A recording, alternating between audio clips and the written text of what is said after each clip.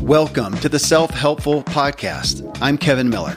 I hunt for the latest and greatest authors and experts in self-help and ask them the in-depth questions I'm curious about for my own growth. I bring these conversation series to you so we can learn and grow together. In this episode, we wrap up my series on Kindra Hall, and it's the message from her new book, Choose Your Story, Change Your Life. In this episode, I'm joined by my co-host, Randy James, medical doctor, functional medicine expert, and my dear friend, to discuss how we create and accept our stories. And as you'll hear, the conversation veers towards striving and aspiring, and the tension between being okay and at peace, and in essence, content with the here and now, with who and how you are and what you have right now. And there's a big piece of all of us who can feel tired of the constant striving and just want to be at peace and have joy now. And to that, we really agree, and we desire that as well. And yet, is that enough? Do we just find a good place of comfort and leave it at that, coast from there on? Or is there a responsibility to God or to others or just to yourself to take what we have and grow and give continually?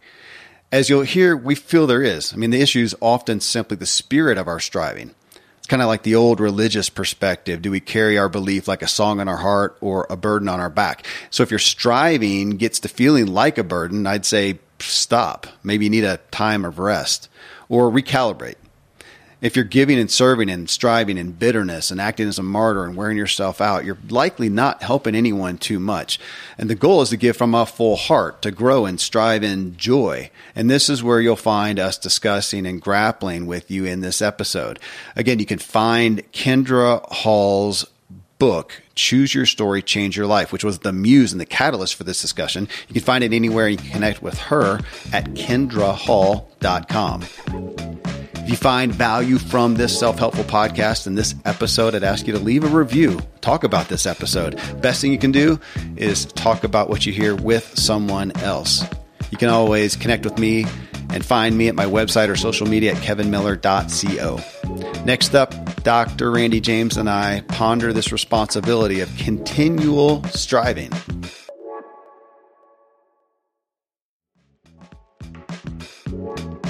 I literally just got off recording another hour with Kindra, talking about story, talking about her personal values and motives and habits. It's fresh on my mind, but you just listened to the show that I did with her, part one. And of course, we talked a little bit this morning over coffee with our buddy John. And I want your thoughts. Let's start off there with story. What resonated with you? Or the first thing that resonated with me was early on in the show, and now I'll have trouble digging it up. But early on, it was the reflection back for both of you on imposter syndrome. Okay. And for me, going out into the world with new ideas, as a part of that story, on one hand, I'll feel inspired. I'll feel. We just got done talking about how can the world not see that healthcare needs to change in the way that we want it to change. It must happen. And then we'll bounce around ideas here and there and here and there. And then at the end of the day, I'll be like, oh my gosh, it's $1 trillion industry. Who am I to even think anything about that? I'll try to explain it to Marcy. I'll try to explain it to my parents, and they'll be like, so let me know how it goes, you know. So does it relate to the gravity of writing a new story, of thinking, really, we're going to... Oh yeah. And here's another one related to, so where this is hitting me and we're getting ready to start a new venture with a new person, and not super brand new, but, you know, within my wheelhouse, within my track. And ultimately I'm talking to, this person that we're going to hire and saying, look, what we're going to do is rewrite the definition of primary care. And the very next breath out of my mouth will be like, what the heck am I doing? Who are you to rewrite? Who am I to rewrite anything? And so I can feel the tug of writing my story down that pathway and saying, you know what? It's better to be safe. Like, I'm just going to pad what I've got. It's better to be safe. I don't want to stick my neck out. I've already done that, 5 different times over the course of 15 years. And yeah, I'm not destitute, but none of these things has really hit, But there is a lot at stake. I mean, you've got a business here to run. You've got a wife to be in union with. You've got kids. You've got whatever. So it's not a benign thing to think of the gravity of writing a new show. I don't think we really talked about that with Kindra. We talked about, the idea of we live in a story that we just kind of believe and don't really embrace that we can alter that story.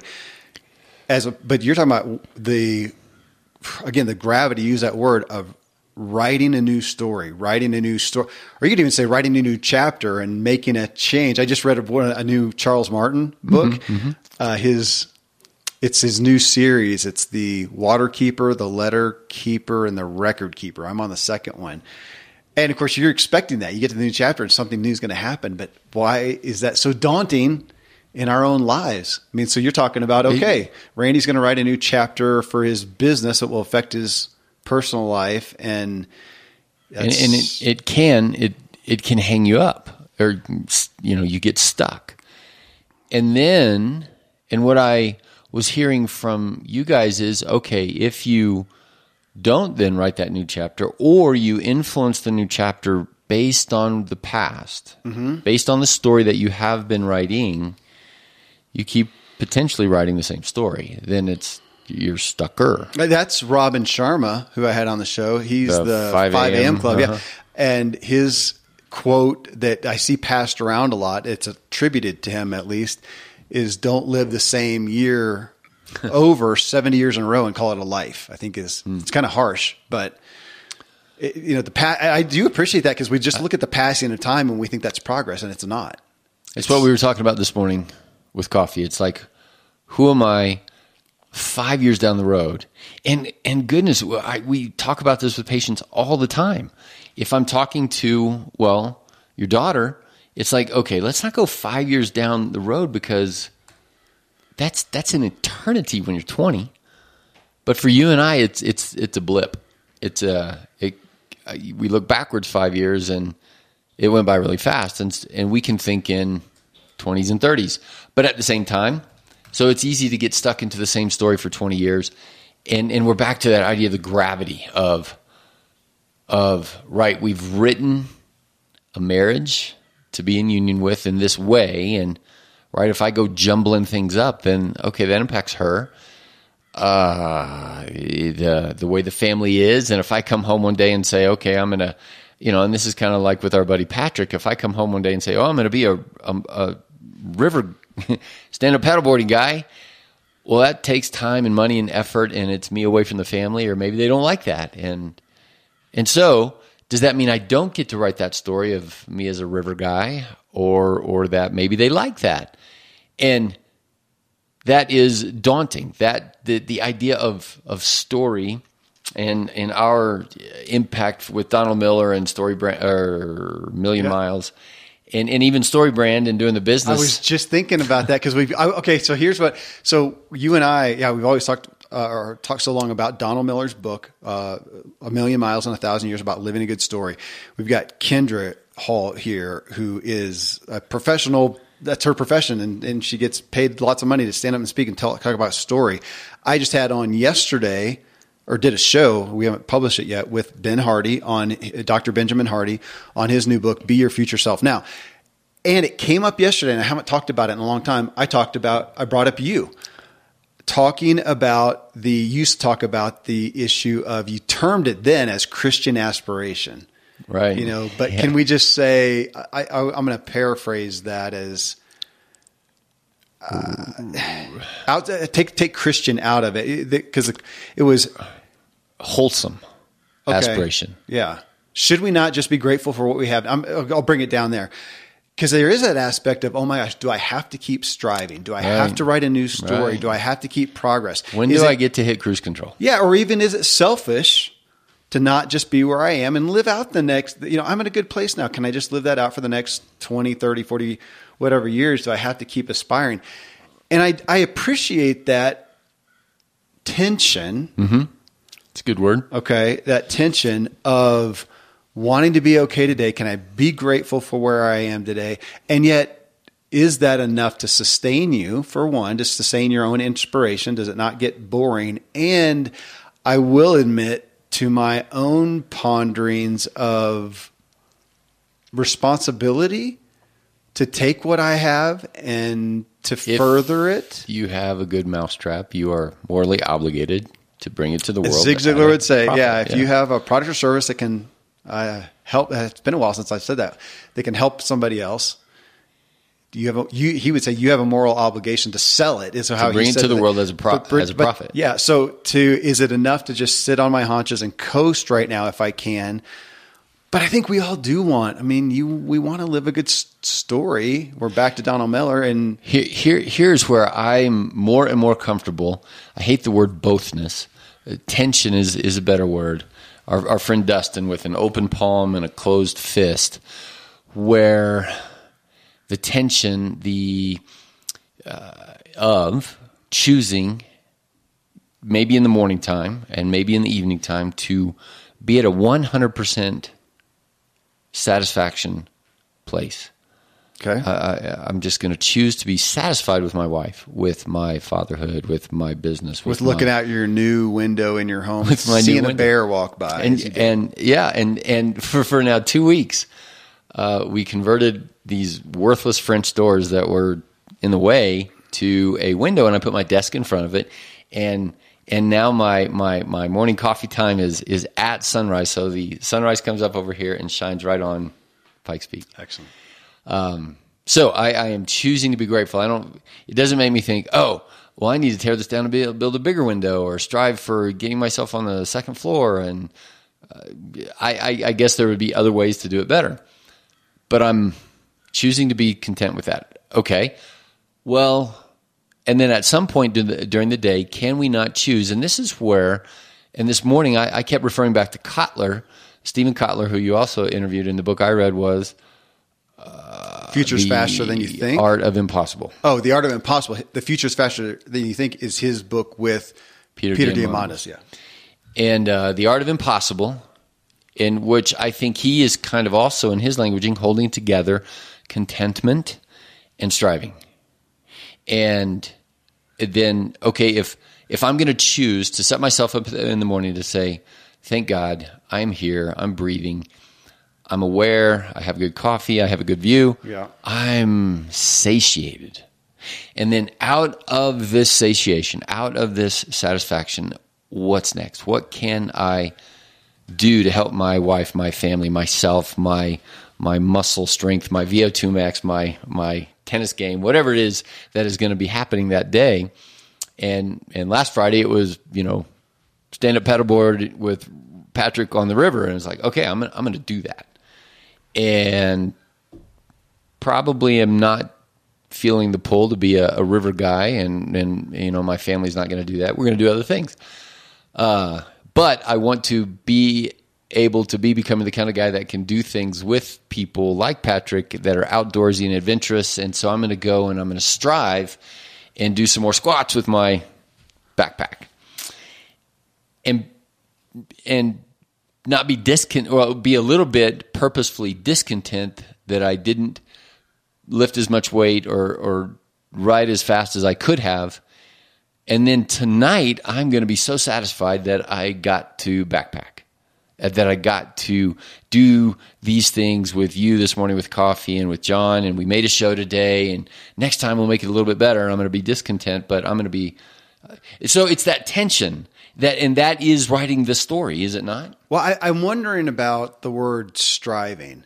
And I have this tendency to think, is there too much negative baggage with that? Does that feel tiring and exhausting, whatever? Like I've got to keep bigger, better, faster, whatever. And can we take that off somewhat and say, yeah, but we still want to be, a story continues. A story goes on to tomorrow. And is it just going to be a waste of time or just a meh, something we want it to be memorable? And I'm also drawn back to the scripture in the Bible, the parable of the talents. And, to whom much is given, much is required. That's a different scripture, but in the parable of the talents, the more talents you have, the more you do with that. Is there again a responsibility as unto whoever we would say as unto God, but we would say unto our families, unto humanity, and I also want to say unto myself. I mean, that's what Kindra was saying, unto your bigger story. Does a story have to be bigger? Because that's what you were just talking about. So are you grateful where you are now? Do you have to make it bigger? Do you have to? And I'm playing with words, but they matter. I mean, it matters how we perceive it. I do want to be continually curious, continually, can I take what I have had the privilege to be exposed to be revealed and do more and help more people? That's not a striving. That doesn't feel as much of a striving as more of a responsibility. And it's also where I find fulfillment. We know that from a purpose standpoint, we find You just replaced striving with responsibility. And people are going to say, yeah, can I cease to be responsible? I just want to coast. I want to relax. And Kevin, are we not dancing around the word of bothness? Yeah, we're getting into some theology, even from philosophy, theology. Yeah. Because you answer. I would say that I am agreeing with the feeling that I want to make a positive of a responsibility. Yeah. To multiply my talents and I would agree that if a human being, in all honesty, was saying, I'm tired. I'm kind of done. I've made my nest here. I'm going to coast. I'm okay now. And I would say, gosh, if you're saying that and you're 97, I'm going to be a little bit more okay with that than if you're 47. And if you're 17, I'm going to say, man, I think you're wrong. I get your point, but in reality, when you see, and this isn't a show on retirement or whatever, but I don't often see fruit in that. Okay, now I'm done. I can coast. I find boredom and decline for the most part. Yeah, and I think most people would agree, right? Like so that you say that, but most people are looking to retire and do that. That there's the tension, and what does retirement mean? What does coast and relax and all that? What does it mean for each individual? And every human who is wanting to have a philosophy, to be wise, to be thoughtful, try not to use words that are going to imply that you have to go and be a yogi on a mountaintop and read a book, but just be wise and thoughtful, purposeful, meaningful. That does imply striving and responsibility. And we are now in a culture where words like entitlement and, where somebody else pays your bills for you and where all of these kind of words are happening, it's getting confusing to understand, what am I actually responsible for? What is aspiration? Why should I aspire? What is accomplishment? And all of these things are now bubbling in everybody's own head as their story, as their... I do like the word aspire. We use that a lot. I call this an aspiring audience. If you're not aspiring, you're not listening to this show. You're listening to, some crime drama and passing the time. Yeah. Well, that's bad. It's entertainment, but how much of that? But aspiring, I do like. So I like that better than striving because that almost comes with a tiring feeling. But to an aspire, I mean, would we ever? I think How about the word press? That also feels tiring. It feels like pressure. It does. I like aspire. I mean, do we not? I want to aspire. I want to have. I appreciate waking up in the morning with things to aspire to.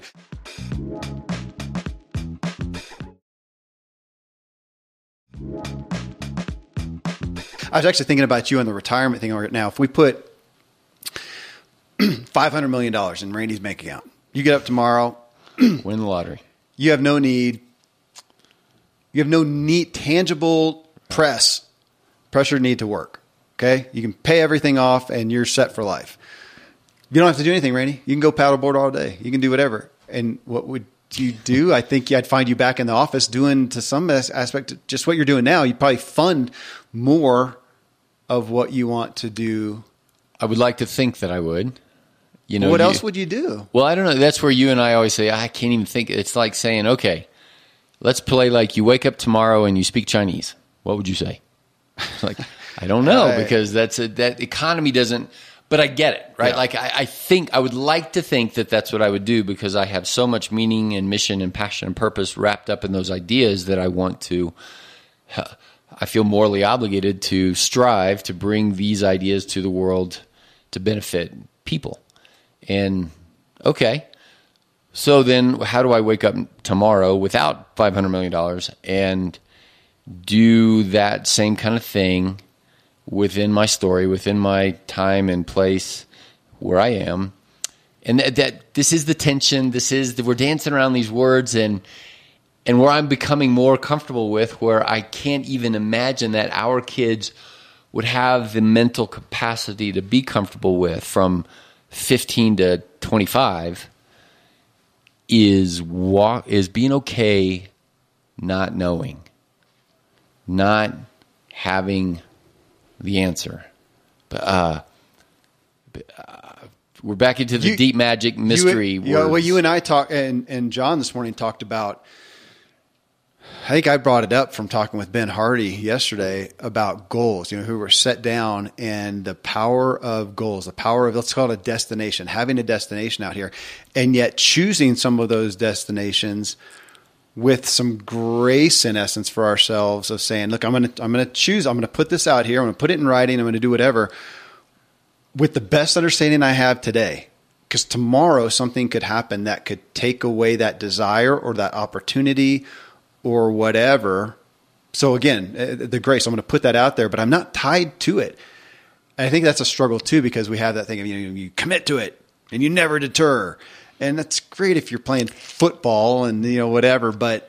Well, the stories of people who write themselves a $10,000 check, date it 3 years down the road, and they just commit to the belief of that, with those things happening. And everybody's going to have their nuance of that. And we have lived and grown up in a delayed gratification kind of a place but again, it's much easier when you're younger, when, you graduate from high school, you graduate from college, you graduate and you move on to the next thing, the next thing, the next thing. And then a lot of people that we are talking to get into the middle years and you're like, okay, what are you graduating to? That's an interesting word too. But I will ask you from a literal faith-based perspective. You feel I know you. You feel a responsibility. You feel a responsibility to your family, whether that's as a provider financially or just as a father and a husband. You feel a responsibility. It's part of your everyday existence that exists, as well as your own calling, and you're trying to mesh those. But you do feel a responsibility. How does that? How do you? Maybe that's a question. I mean, from a bigger picture, recognizing a greater source, do you feel a responsibility to your story? Yes. To furthering your story. Yes.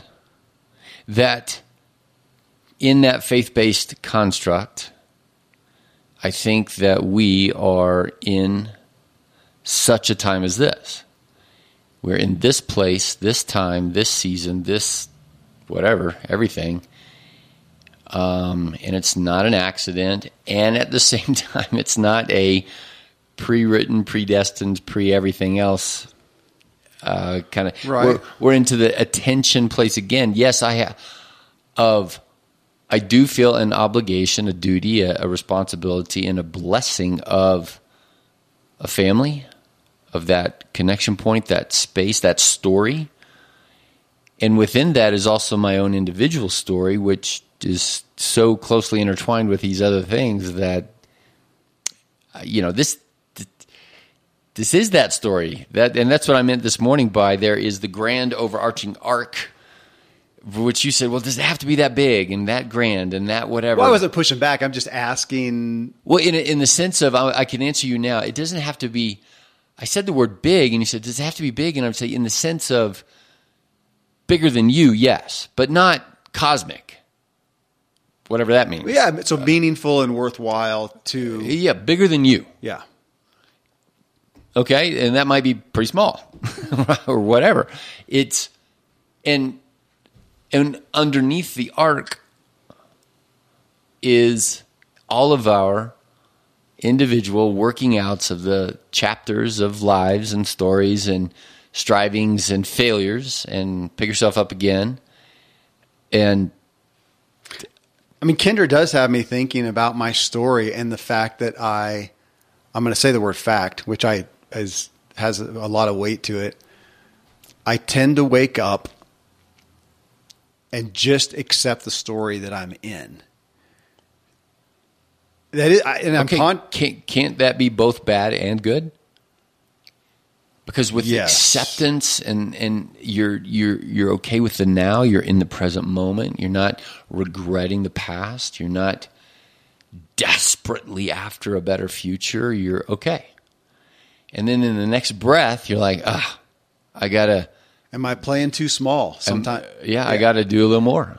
Whether that's run a little, like how many times have you said, I had another gear and I went faster, and I had a personal best and I don't know why because I slept poorly and whatever.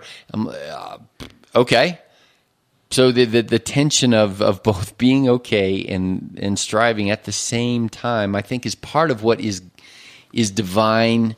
Is part of our divine connection, and then the image of God within us is the holding of that tension. You started off talking about the imposter syndrome. And we're in a day and age now where you can't escape the possibility, the probability, the almost certainty of comparison. Mm-hmm. I mean, you're not a social media guy, so you're not going on Instagram and Facebook and seeing stuff like that, but you listen to podcasts. You listen to peers with podcasts that are, heck, you listen to some that are vastly bigger than this one. And from younger guys, you got to at some point, like, gosh, am I doing enough? Am I not doing it right? Am I not younger, smarter, better, faster? Yeah. I mean, you can't not. I mean, I have those people on the show all the time. There's always somebody younger who's done more with less, and to look at that and to go, gosh, do I? And that's where we can feel that negative pressure. But if I set that off, then still, do I feel called to use that word, or responsibility to continue to write, even if we just say a good story, maybe if we even take off better. And I'm saying this because, you and I think a lot of our audience, we're going to, by proxy, tend to be people who are trying to better. I mean, I believe in self-help. Let's get better. Let's progress. Let's go. But to just look at the story as, am I writing a good story? Could I write it better? Should I write it better? Am I happy today? Am I fulfilled? Are there areas that I need to shore up?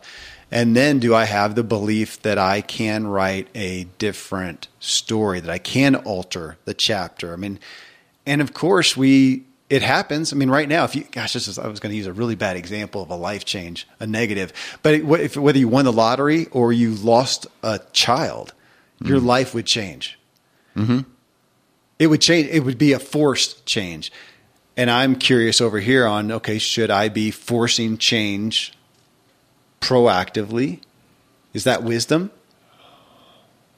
Well, yes, sometimes.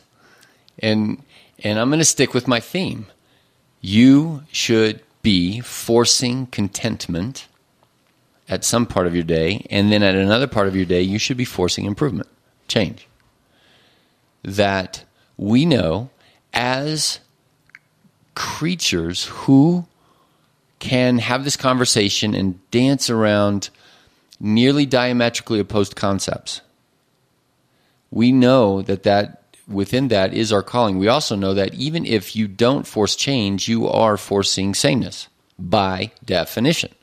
And you are writing another day of your story, and negatively, it's the same job, same food, the same TV, the same story, the same perception of entertainment that, I don't know, maybe somebody is totally content with, and that's their story, and they've pulled themselves up out of something else, and they're okay. Okay. Do we judge that good, judge that bad, and everybody's going to have a different flavor of this? So I would, for me, may I throw a medical thing in there and say, Kevin, this is the theme of the very first conversation. If somebody comes in and they say, my medical story is stuck. My head hurts. My belly's too big. My heart is going wonky, and I have high cholesterol, and I don't want to. I want to change my story. And then I talk about the word graduation. Well, we're going to start here. We're going to do this and that and this and that and this and that. And over here, 6 months down the road, we're going to anticipate that you are improving. To the point where they don't need your ongoing. Yeah, I want them to counsel. graduate out of me. And off you go into the wild blue yonder of your story, your life, and 1,000 variations on this theme of what that story looks like, and whether you're trying to not get hurt climbing a mountain, or get from a 5-minute mile to a 4.5-minute mile, or get from 200 pounds to 180 pounds, or 1,000 other variations, and all of that. Or if you don't do that, if you don't think that way at all, you're simply following the pathway of least resistance. And metabolically, that is diabetes and overweightness and early, not death necessary, but lingering, like we've talked about before. It just is. No, that's interesting, because that is, if we take this from a health aspect, you and I are both over 50 now. If we do not strive in our health and wellness, we will decline. We talked about that, right? We talked about that in as far as to a sense, Sure. Maintaining where we are is progress. Is progress. Because the opposite is decline. I don't know. Well, it's you, like when you're driving a car, you've got three things. You've got acceleration, maintenance, deceleration. Okay, and what we're talking about right now is maintenance requires gas. It requires striving. It requires energy. If you take your foot off the gas, you have deceleration. Mm-hmm. Okay, so apply that simplistic kind of a thing, and I would say even probably, you said, we're over 50, and I'd say probably around maybe even 25 these days, if you're not conscientiously pouring energy and thoughtfulness into your metabolism, you're already beginning a deceleration process. To the aspect of that old, we haven't talked about it in a while, but we think of we think of ourselves as, daily we're evolving. We should be growing, changing, getting better. In a lot of ways, daily if we're not making effort. Yeah. Yeah, sure. Yeah. And the world has now taught our children, who are Gen Zs or whatever they are, that's normal. The expectation of a quicker and quicker. And now this is like my son, Caleb, talking about people, his peers in their later 20s now, already talking about the things that they can't do that they used to. which we would laugh at and say, oh, just wait. And in which my friends from the Air Force who are in their early 60s are looking at me in my early 50s and saying, oh, yeah, I used to. Right? Like, it's just a part of normal Western mindset that older's bad. Younger's better. And now when you're 28, you can even say that. Yeah. I mean, so you're still skiing. At some point, Randy, when are you going to stop skiing? When's the day going to come and you go, nope, hanging them up?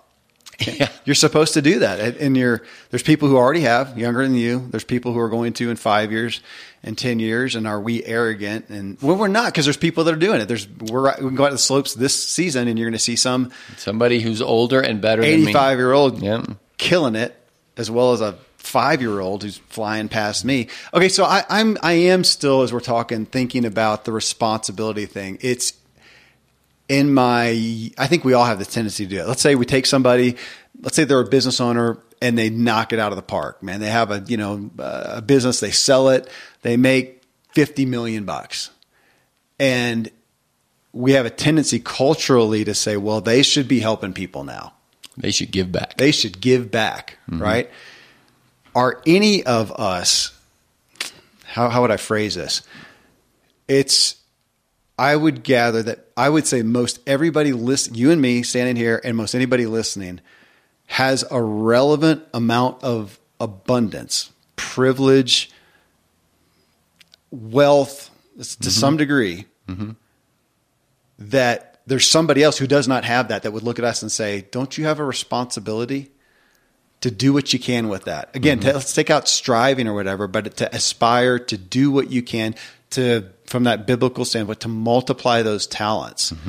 And that I keep trying to phrase it in a way that doesn't feel like the striving, making an effort, getting out and wearing ourselves out. Because you and I also grew up in a spiritual context, we'd say a religious container, where you almost had that you just pour yourself out till there's nothing left at the end, and you're just dragging along, and you'll then go to the pearly gates and live forever on a cloud and sing hymns for 10,000 years. Blah. Yeah. And say, gosh, it almost brings into the heaven on earth. Is there not a place right now of glory that we can have and live in, and what? Yeah,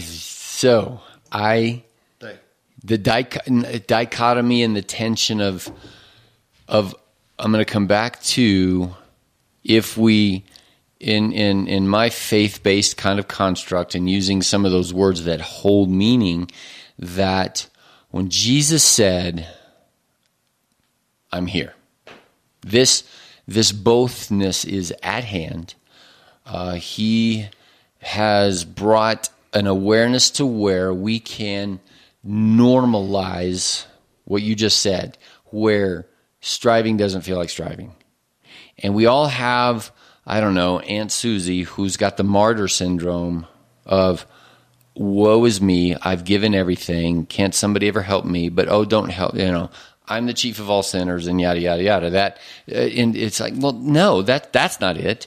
But didn't we have exemplified in many, many stories of people throughout history of normal was both giving out and receiving. That, and isn't this kind of a picture of marriage, when marriage is kind of what, and fatherhood and business? Like, I wanted to go back to your $50 million guy. Like, our society these days say, oh, that guy, he should give back because he got more than what he deserved. Yeah.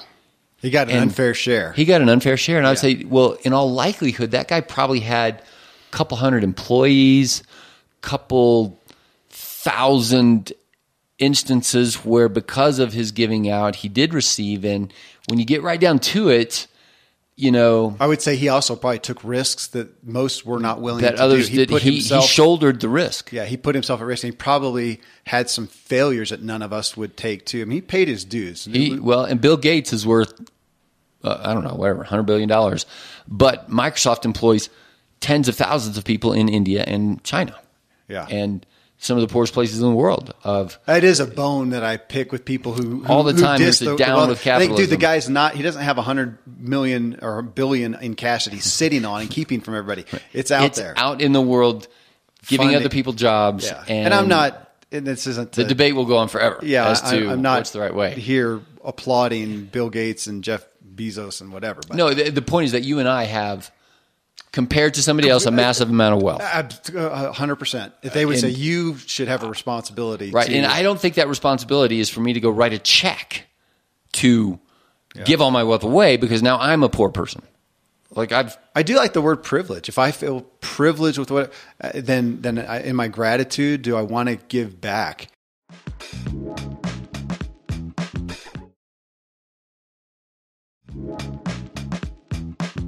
When I asked Kindra Hall just a minute ago. Can I change the word? What? You were blessed. You're being spiritual.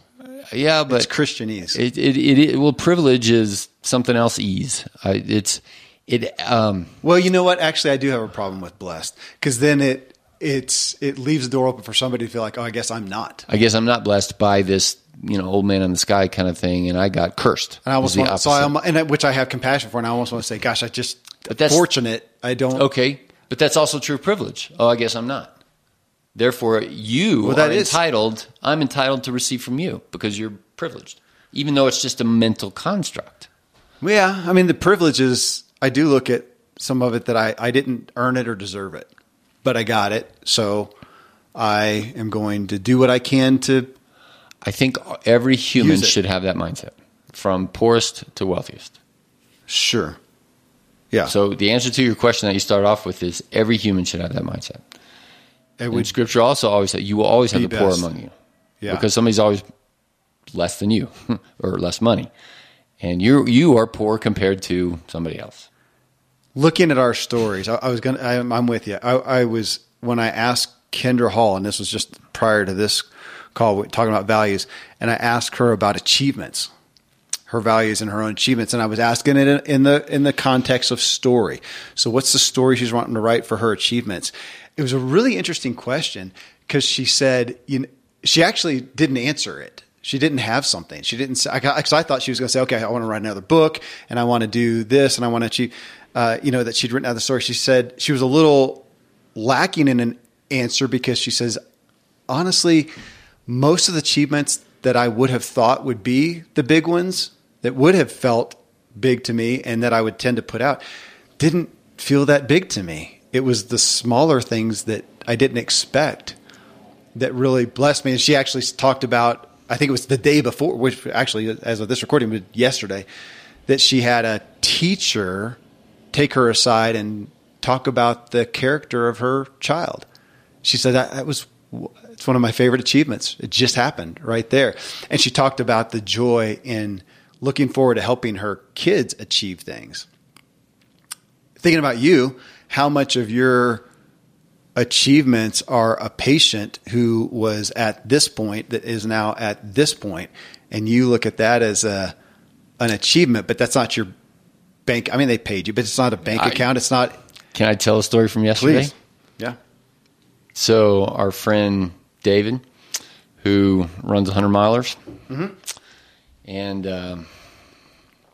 I told this to John because right after, when you and I were working together, how often did I bounce next door to your office and say, holy cow, we helped that guy. We can't not try to help other people.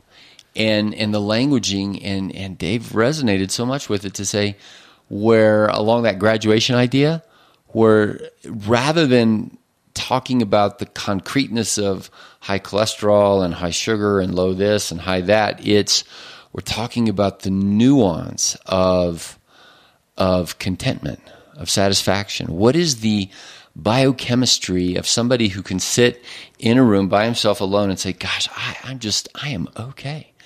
And that is an achievement that, like she was saying, that's so small. And I'm like, oh my gosh, you don't understand. Humans can't do that. That is massive. And so I just stewed on that and chewed on the words with John to say, and the gift it was to me for him to say, thank you. This has been such a good conversation, even though I did nothing for his cholesterol or his what. I didn't give him medicine. I didn't do any doctory, whatever things.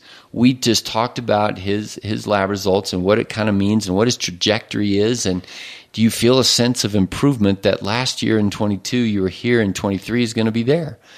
And for him, the word was resilience. We've come back to so often and say, well, how do you measure resilience? Well, if you're talking about cholesterol, you're already diseased. You're unresilient. You are chinks in your armor. You're broken.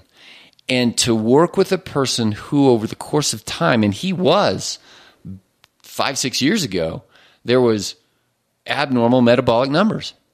And now I'm like, man, you get an A. So and I couldn't put into words to John to say that it.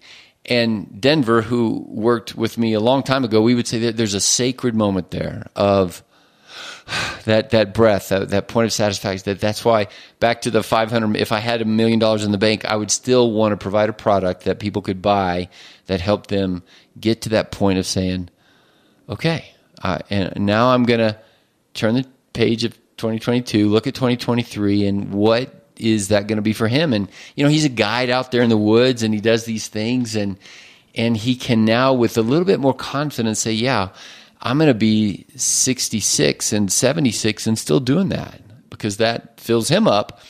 And I hope that he and I are still having a conversation a couple times a year that he says, yeah, I feel confident in that. And that, so is that an achievement? I think, yeah. Wait, it may, okay. If we look at, yes. Because if we look at purpose, if we look at the concept of purpose, where do we as humans, historically, statistically, I want to say proven, but we find the greatest purpose in serving others and having meaning in other people's lives. I mean, it's just over and over and over boils down to every guest I have on, that the only reason they took the effort to write a book, of course they enjoy the money. Of course it feeds the ego, but they ultimately said, I experienced something I want somebody else to experience. It's no different than the person who's holding out their genes from being obese, who lost it, saying, I feel so much better now. I want to help you. Yeah. And so is the greatest achievement the purpose that we find in helping other people? I would say, yeah. And as you tell the story, as you were just sitting there telling the story, and I'm watching the light in your eyes of what it meant to you to have meaning to this other person, I'm thinking, man, Randy, I want you to write a good story. Continue writing a good story. Get on there. Think about your future self.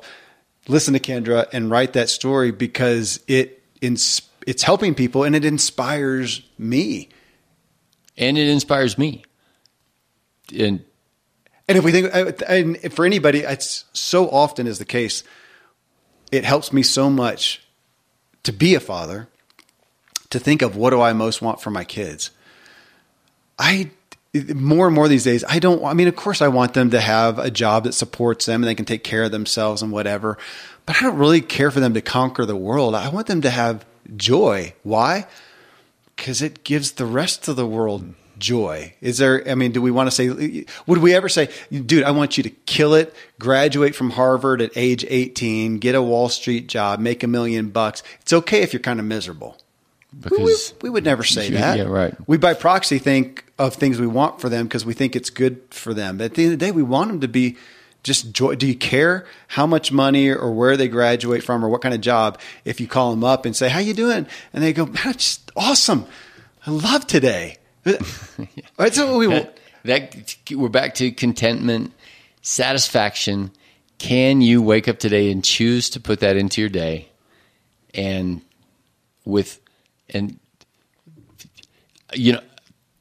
I think you can, even if you're in a phase of terribleness. Mm-hmm. That it's a possibility, and we're back to that giftedness, privilege of not terribleness. And being able to have this conversation and say these things. We're raising kids, and sometimes they think that their school day is terrible. And there are terrible, terrible things happening to a lot of people out there all the time. And you and Kindra talked about that too. Like, we can't be trite about this and say, just, rewrite your story, even though you're in a terrible, terrible place. Right. But you can. And that is the infinite mystery of the divine part of the role that we are playing in the cosmic world, is you can change the way you think. That is a possibility. Yeah. And it's not easy, it's not hard, and it's all those things. And that's where I think you and I are saying, yeah, I sense that through fatherhood. Mm-hmm. And the hard things of business, the hard things of marriage, the hard things of making it through the day and the drudgery pieces is part of the story of meaning, influencing people. Even back to Donald Miller. And folks, he wrote this. Donald Miller, if you don't know him, he was initially in the Christian realm, and he wrote these memoirs that took him further and further out of the basic box container of religion, but just his stories, and they were so meaningful to a lot of people, and us included. And he wrote a book called 1,000,000 Miles in 1,000 Years about living a good story and even the construct of what makes a good story. And he took in movie scripting and how they do that. And it's a character who wants something and overcomes conflict to get it. That's the heartbeat of most great stories. And again, looking at that, I find myself more and more, even as we talked about of the responsibility and striving, I think I feel less these days, and yet more joy and peace in just writing an interesting story, one that I'm excited to wake up to. And again, like I talked about this morning, not judging and trying to, this came up with Kindra again, trying to justify what we're doing. She was trying to say that. She says, I'm a storyteller. What is that even? People pay me and stuff, but am I saving the world? And we kind of said, she doesn't have to justify it. No. I mean, and it's life. It's life, and it's interesting to her, and it makes her come alive. And what is that? It made me, as you were talking just a second ago, I even thought about my youngest kids. My J Daria is 10 and she's still little. And if you ask her, what's excited her, she's thinking about the next drawing or a fun show, or can we go on a hike, and just having joy in her day. And I almost feel to the point now of it feels arrogant, I will say, even unto God, to not have some fun in this day. Would my father not want, my earthly and my spiritual father, not want me to look around and have gratitude for the good things in my life, to enjoy it, to play, not just be a workhorse and a mule and a Sherpa? And you see how we've come back around. We have. Right? We started off saying, shouldn't we strive? Shouldn't we give back? Shouldn't we have a perception of, well, how on earth, Kevin Miller, are you going to take time and play when people are dying every day because they don't understand healthcare or what my friend Dave went through? Like, how can I even rest? And we've all known people who burn themselves out and actually create a picture of life that doesn't look that good. Remember, we saw the picture of the two cooks, one who was dairy-free and gluten-free and corn-free and soy-free and, looked like a haggard something or other. And this other lady said, I don't know, but wine and chocolate. That's fine. Yeah. Well, okay, so you just, and I feel like all of a sudden, so much of what we're talking about with this striving, with this writing a new story, a continuing story, I was about to say better, but, a growing, evolving, changing story is just our spirit around it. Your mental framework, your attitude, your spirit around. You could do that and go lament, oh my God, I guess another patient, somebody else who's wrecked, created a problem in their whole life, and I got to go in and fix it. As opposed to the joy of going, oh my gosh, I get to help this person, and I have had the privilege of. I say it every day. Every day is as a part of my spiel or my product. Kevin, would you like to buy this product? Yes. I get the privilege of working with you at the interface between body and spirit, of soul and metabolism. Yeah. Like, there's something there, and the physicists will never figure it out. Mm-hmm. And that is deep magic and mystery and whatever we want to call it in there. You and I, and now you, actual Kevin Miller, get to go and interface with that through word and language construct. Never quite hitting it perfectly, but getting the opportunity to make it a little bit better and write another interesting chapter. And we should stop right there. But you mentioned the word sacred. I want to pull that out, and I want to be able to to acknowledge a sacred moment in every day. And in that, what do I most want to do? I probably most want to share it with somebody else and help them experience that and write a good story. We just got to do that right now. All right. Well, friends, again, you can find Kindra Hall's book, again, our catalyst for this conversation, at Choose Your Story, Change Your Life, or not at, that's the title of the book. You can find that just about anywhere, and you can connect with her at KindraHall.com. You can also find Dr. Randy James at TrueLifeMedicine.com. Thank you again, as always, for choosing to tune into the Self-Helpful Podcast. Again, if you got value from this show, from this episode, really ask you to leave a review and talk about what you got out of the episode. And the best thing you can do is pay it forward. Talk about what you learned, what you heard, what you thought with someone else. I sincerely hope I've helped you help yourself so that you can help others.